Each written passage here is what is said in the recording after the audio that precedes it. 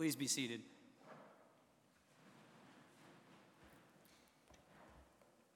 Our text this morning is found in Jonah, chapter 3.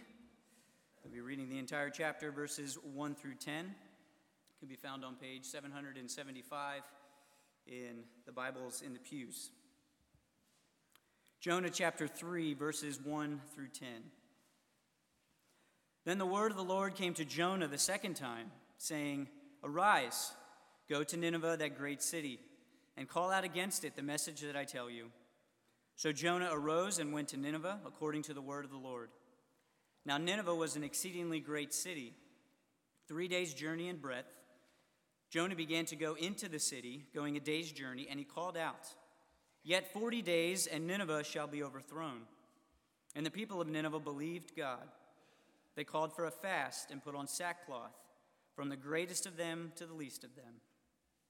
The word reached the king of Nineveh, and he arose from his throne, removed his robe, covered himself with sackcloth, and sat in ashes.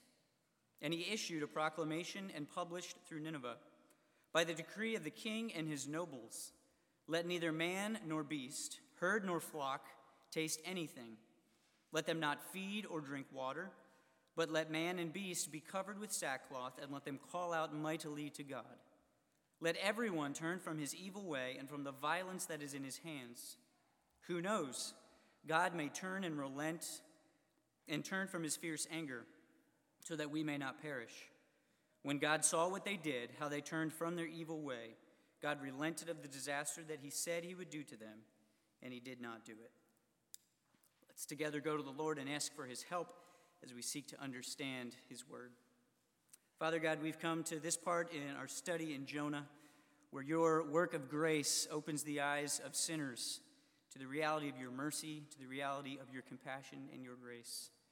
God, we thank you that we are recipients of that through Christ, and we pray that as we seek to study and learn from this text, that you would remind us of the grace of which we've sung, the mercy of which we've confessed, that is ours in Christ. Would you draw us to yourself in repentance and renew in us a desire for obedience? We pray this in Christ's name. Amen. The history of the Christian church is littered with stories of how people were awakened to the reality of their sin and the mercy of God. As they went about their daily lives, the grace of God intervened in some way to reveal their true desperation, their hopelessness, their misery. And these stories are truly miraculous. They are encouraging for us to read today.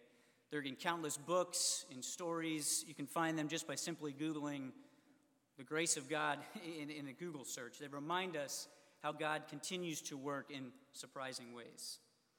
Many of you here may even have similar stories like this. You would never have envisioned yourself a recipient of God's grace and mercy, maybe never even envisioned yourself sitting in a pew this morning. And the way in which the Lord opened your eyes is a testament to the work of his grace. Just last night, I had the privilege of talking with a gentleman out in our parking lot about this very thing. He confessed to me that he grew up in the church without ever believing the truth of the gospel. He went to college void of his faith and a desire for holiness. In his words, he lived college to the fullest experience, which even continued after his graduation. What was it that awakened him? How did God's grace pursue this particular gentleman? It was when a person who he had never met looked at him and simply said, "You do not look well." And despite, he said, I felt physically fine at the time, this young man came undone. He shared to me last night how he went home to start reading his old Bible that was simply collecting dust on the shelf. He pursued others to help him understand the truth of the gospel of the salvation in Christ. And it was in that simple question that the grace of God opened this young man's eyes and his heart to the mercy of God. As we come to chapter 3 of Jonah, we find a similar but no less surprising story. It is one of the earlier accounts of how God's grace works to revive sinners, to awaken them to their need of his mercy. And the main target, though, compared to the rest of this book, it isn't Jonah. It's the wicked and the nasty people of Nineveh. The Lord is going to show how his grace even extends to the likes of people like this. And like he did with Jonah, the Lord will draw out these people out of their sin and into the open sea of his grace. He will bring them to the point where he is their only hope. So we will see this morning that the grace of God awakens sinners like us to his mercy and our need for obedience. That is, the grace of God awakens sinners like us to his mercy and our need for obedience. This picture of God's awakening, reviving grace unfolds in three parts. It's how this story unfolds. First, we see individual renewal in verses 1 through 4. Then we see corporate repentance in verses 5 through 9, and then we see a sovereign response in verse 10. I believe the points are in your bulletin, but it's an individual renewal, corporate response, a repentance, and a sovereign response.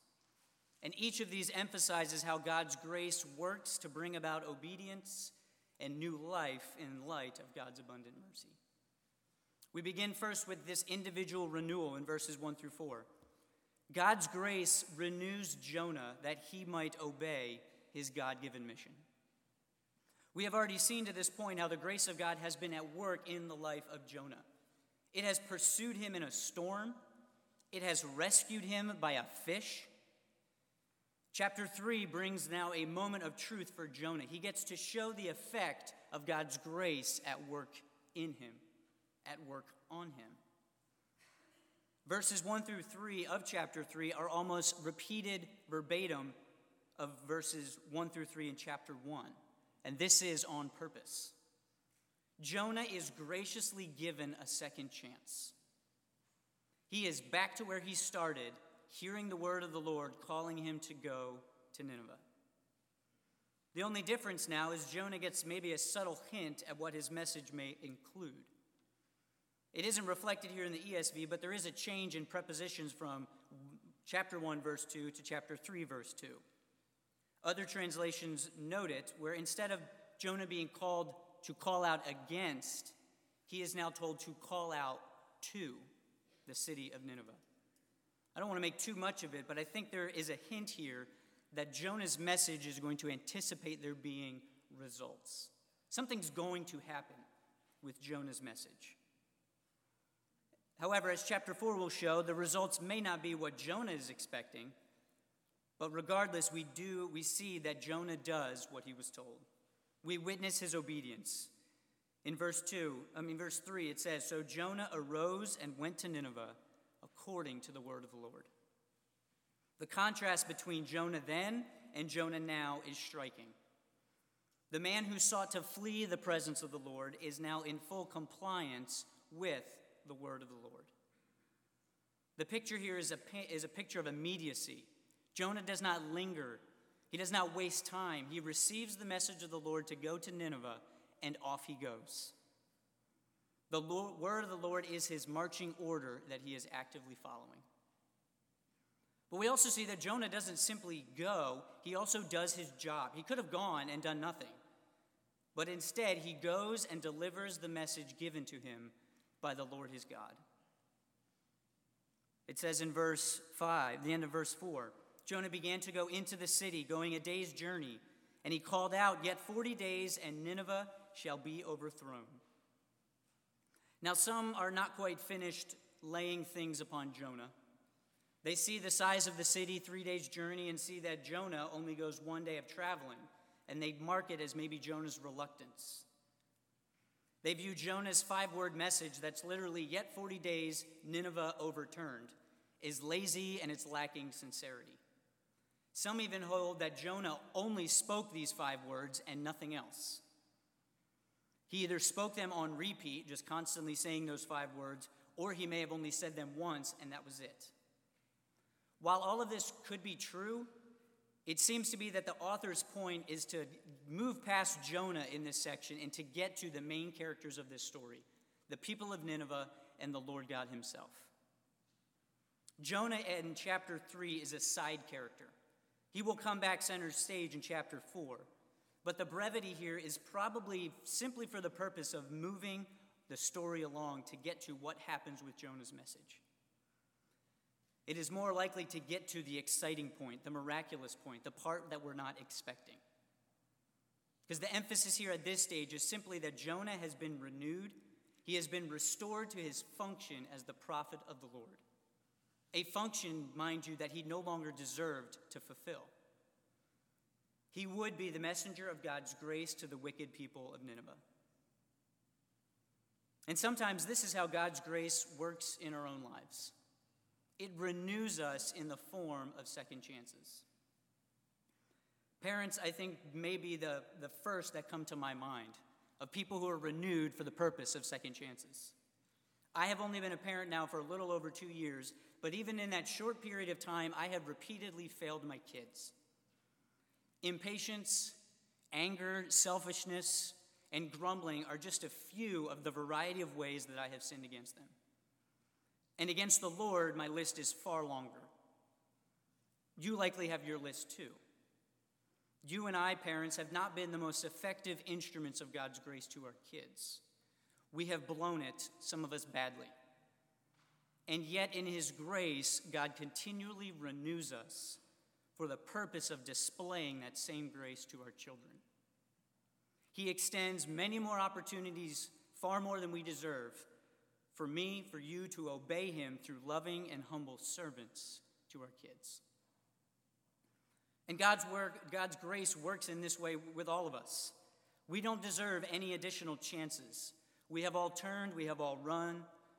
We have often done it on a daily, moment-by-moment basis sometimes. It takes us sometimes forever to learn our lesson. Our mistakes are repeated far too many times than we would like to admit. But none of this negates the grace of God at work to renew us. He does not keep record, but continues pouring out his grace as a good and loving Father upon his children. The grace of God renews us that we might faithfully obey him in every area of life. Now, after Jonah's renewal, we also see Nineveh's corporate repentance. And this is the bulk of the story. This is the surprising part of the story in verses 5 through 9. God's grace led the people of Nineveh to turn from their sin and instead to turn to the Lord. First, we see that the people of Nineveh responded to the word of the Lord with belief. And this is how we know that even if Jonah was not eager to preach, even if he was reluctant, even if he was lazy, he delivered the message he was given. Verse 5 says, and the people believed, not Jonah, they believed God. Jonah did not need to be the best preacher, thank goodness. He did not need to be the most winsome. He did not even need to give a thorough explanation of the message. He simply spoke the word, and the word did the work. And the response of the people of Nineveh proved the words of Isaiah 55:11, where the Lord says, my word shall not return to me empty, but it shall accomplish that which I purpose, and shall succeed in the thing for which I sent. This is the first sign of true repentance. It is to believe the word of God as the word of God. The people of Nineveh, think about it, they could have taken Jonah for some crazy lunatic who happened to wander into their city. He likely looked and smelled like a person who just walked out of a fish. They could have rejected his message as the message of some other god who they had no business dealing with and who they had no reason to answer to. But instead, they hear the message of pending judgment from the Lord and believed that it was true. But they didn't just stop by believing the message. They rejected the temptation that sometimes we have, which is to adopt a eat, drink, and be merry, for tomorrow we die type of attitude. Well, if it's going to happen, I might as well just go ahead and enjoy the rest of my time here. But instead, they believe and they go one step further. We see that they humble themselves. Every single person. It says they called for a fast and put on sackcloth, from the greatest of them to the least of them. Even the king gets involved. He takes it one step further. He arises, steps off his throne, removes his robe, covers himself with sackcloth, and sits in ashes. This is an extreme display of humility and brokenness. And even in this humility, they also include their animals. They have their animals put on sackcloth. They have their animals in ashes. In a way, in the city of Nineveh, all of creation has humbled themselves before their Creator. And this was not some kind of display of penance, or was it something akin to Israel's common behavior of empty religious rituals. Out of their belief that the Lord's word was true, they truly humbled themselves, and their actions match their hearts. The physical signs of sackcloth and fasting and ashes were merely outward manifestations of the work of God's grace within them. They, like the sailors, are now undone by the grace of God. And their next move takes it even further. It says that they turned from their sin. The king issues this decree, let everyone turn from his evil way and from the violence that is in his hands. Turning, this is the very definition of repentance. It is doing that 180 to turn away, to turn our back onto sin and our face to the Lord in obedience to him. Now for Nineveh, this particular turning from their evil way and from their violence, would have been striking. It would have been noticeable. You would not have been able to miss it. If you remember from a few weeks ago, we read a few verses from the prophet Nahum where he describes the notorious nature of Nineveh's evil and violence. They were a sexually immoral city. They were filled with idolatry. They were void of all decency and void of all honor. History notes how they performed all sorts of vile things on the prisoners of war and those that they killed. Bodies were mutilated, displayed publicly for all to see. These individuals made the Romans look like no big deal. Almost probably made them blush with some of the things that they would do. And yet these people, from the king, the highest among them, to the lowest, the animals, they turn from these in humble contrition. The nation best known for their evil and their wickedness ceased to do what they did best, in repentance. Further still, in their turning, they do the last thing and they appeal to the Lord for mercy. The ending of the king's edict is to tell the people to let them call out mightily to God. Who knows? God may turn and relent and turn from his fierce anger so that we may not perish. Out of their humility and their repentance, they understand the position that they are in. They deserve the judgment that is 40 days away. And they notice they're not whining. They're not claiming it's unfair. We didn't know. How could you do this?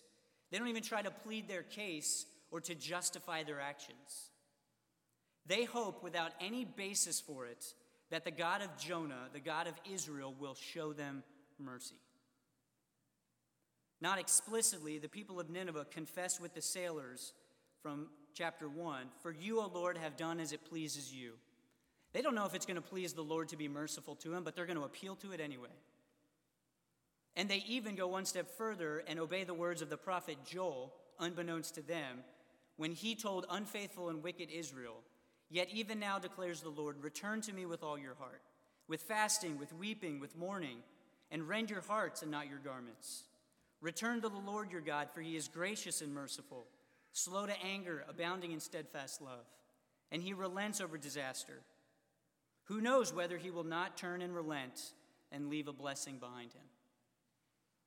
They do what Israel would continue to refuse to do: turn and repent and throw themselves upon the mercy of God. Does any of this reflect how you and I respond to the Word of God, namely when it exposes our sin? Do we believe the Word of God, even in it when it's difficult and it draws out those ugly parts of our thinking, of our behavior? Or do we try to explain it away, maybe even justify our behavior? Are we humbled by it? Or in pride, do we try to resist it? Do we turn from our sin on a daily basis? Or do we simply ignore it, hoping that it will just go away and never come back? Do we appeal to the mercy of God made available to us in Jesus Christ? Or do we simply assume, like Israel did, that we are covered? Because we presume that God will be gracious and merciful to us? And does this also apply to us as a local body, part of the larger body of Christ? Do others see us as repentant people? Do they see the fruits of our repentance, both amongst one another and to a watching world? Does all of this apply to us as we think about, as we engage in repentance? These wicked people from Nineveh are a picture of what true repentance looks like. May such repentance mark us as individuals and mark us as a church. Now, all this does beg the question, did the people of Nineveh become worshipers of God?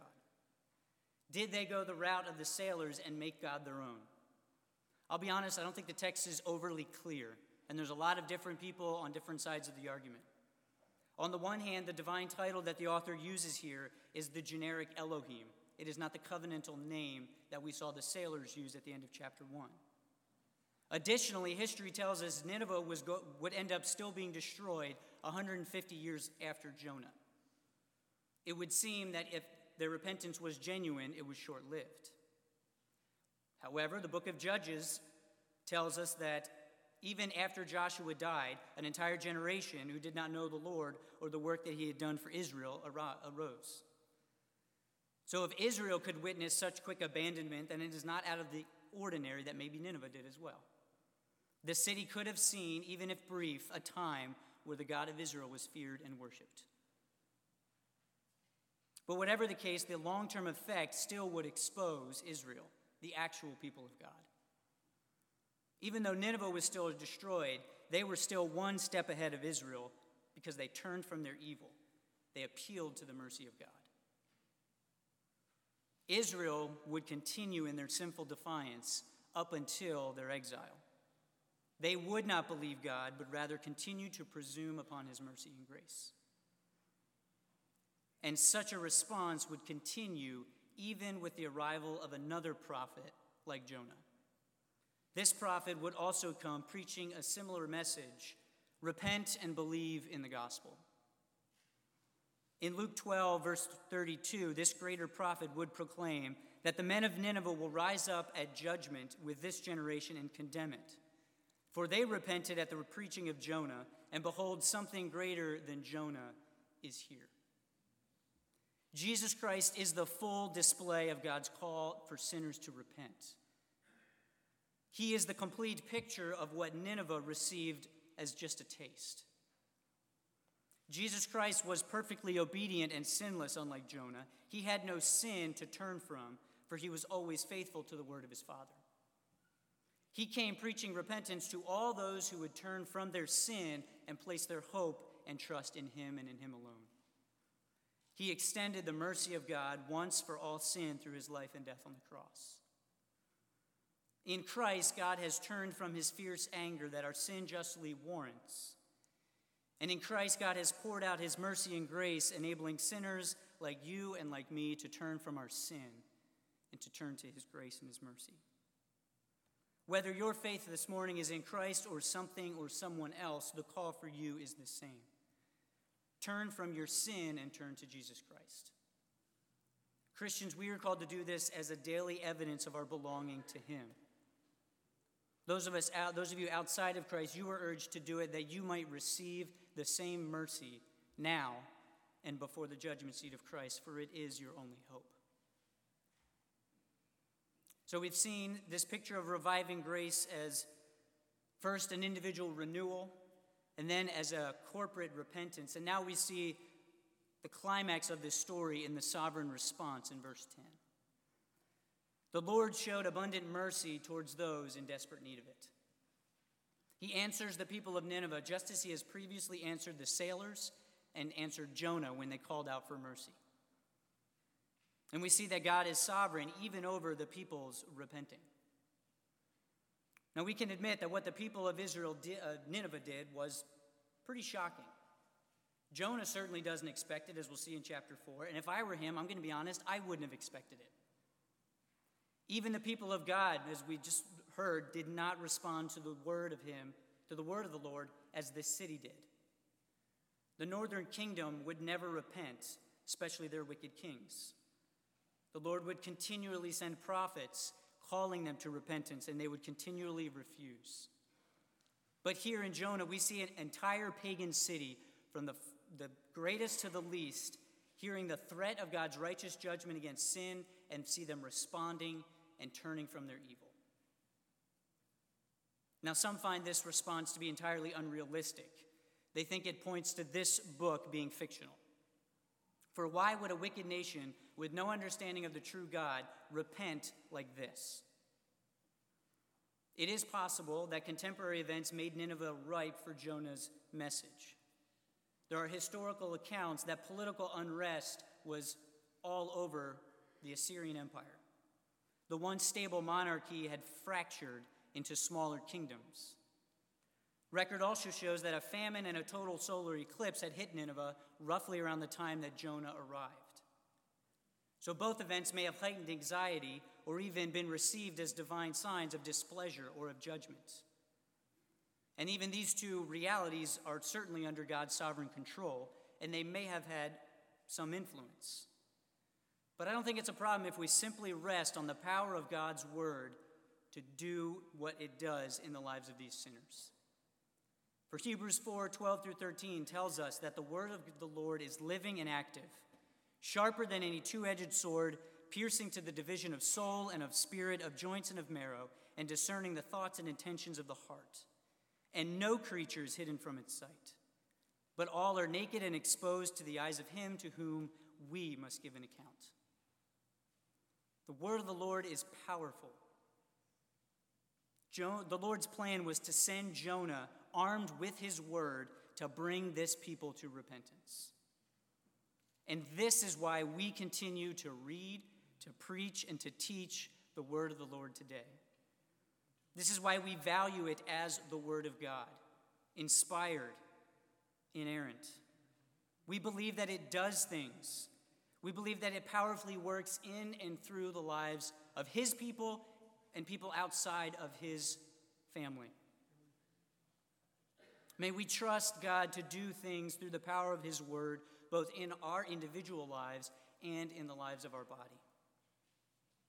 In his sovereign plan, the Lord sent Jonah as the instrument through which the people of Nineveh would repent simply by speaking his word. But even more shocking than their repentance, we see the most shocking aspect is the Lord's response of mercy. Verse 10 says, when God saw what they did, how they turned from their evil way, God relented of the disaster that he said he would do to them, and he did not do it.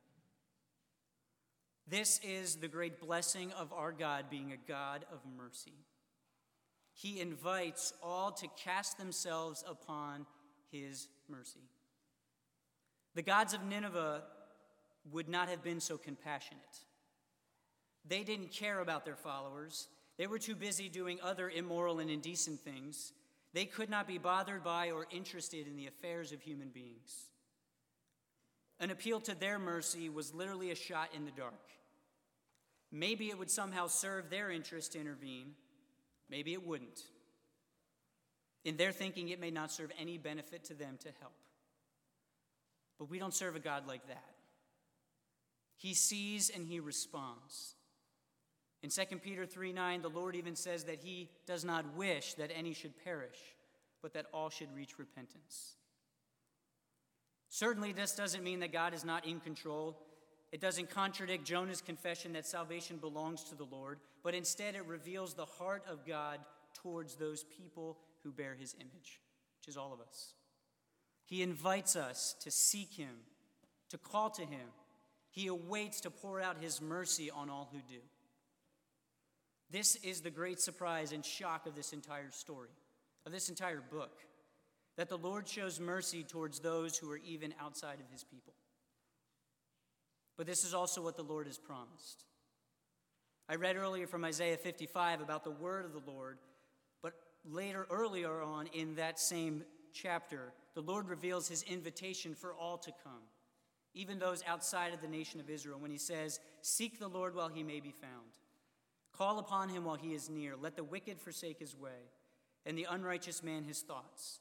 Let him return to the Lord, that he may have compassion on him, and to our God, for he will abundantly pardon. Our God is eager to show mercy. He does not withhold it from those who flee to him. This invitation is the same invitation for each and every one of us. The Lord calls us daily by his Spirit through his word to turn from our sin. He calls us to throw ourselves upon his mercy made available to us in Jesus Christ. And his response when we do is always mercy. It is always the open arms of a father ready to embrace the children that he loves. Whatever the sin you struggle with, the Lord is ready to extend mercy. It may be the most grievous sin imaginable, filling you with shame and guilt. Know that his mercy is still for you. It may be seemingly insignificant, if you will, not that big a deal. The truth is, it is a very big deal in comparison to our eternal and holy God. You need his mercy, and it is still for you. The Lord responds to his people over and over again with mercy and compassion. Do you lack this morning, every morning, a desire for obedience? Are you this morning in need of God's mercy? The grace of God we see revived Jonah to obey the command that he was given, to obey it faithfully. And we also see that the grace of God revived the people of Nineveh to turn from their sin and to throw themselves upon the mercy of God. That same grace is available and at work today. God continues to delight in reviving sinners to the reality of their sin and their desperate need of his mercy. It is what the Lord has done in the lives of his people throughout history, and it is what he continues to do today in drawing people to himself. May we respond like the people of Nineveh with repentance when our sin is exposed. May we turn from our sin to the Lord. May we respond like Jonah with obedience as his grace works to renew us day in and day out. The grace of God awakens sinners like us to his mercy and our need for obedience. Let us pray. Father God, we thank you for your grace. God, we thank you that it revives us. It has revived us as once dead sinners, now made alive in Christ. And God, it continues to revive us and to renew us each and every day. I pray that we would be renewed, that we would be eager to repent of our sin when your word exposes it. God, that we would be eager to obey you faithfully as you have called us to in your word. Forgive us for where we have been slacking in repentance. Forgive us where we have been eager to disobey instead of obey. By your Spirit, may you draw us closer to yourself and to grow us in holiness. We pray all of this in Christ's name.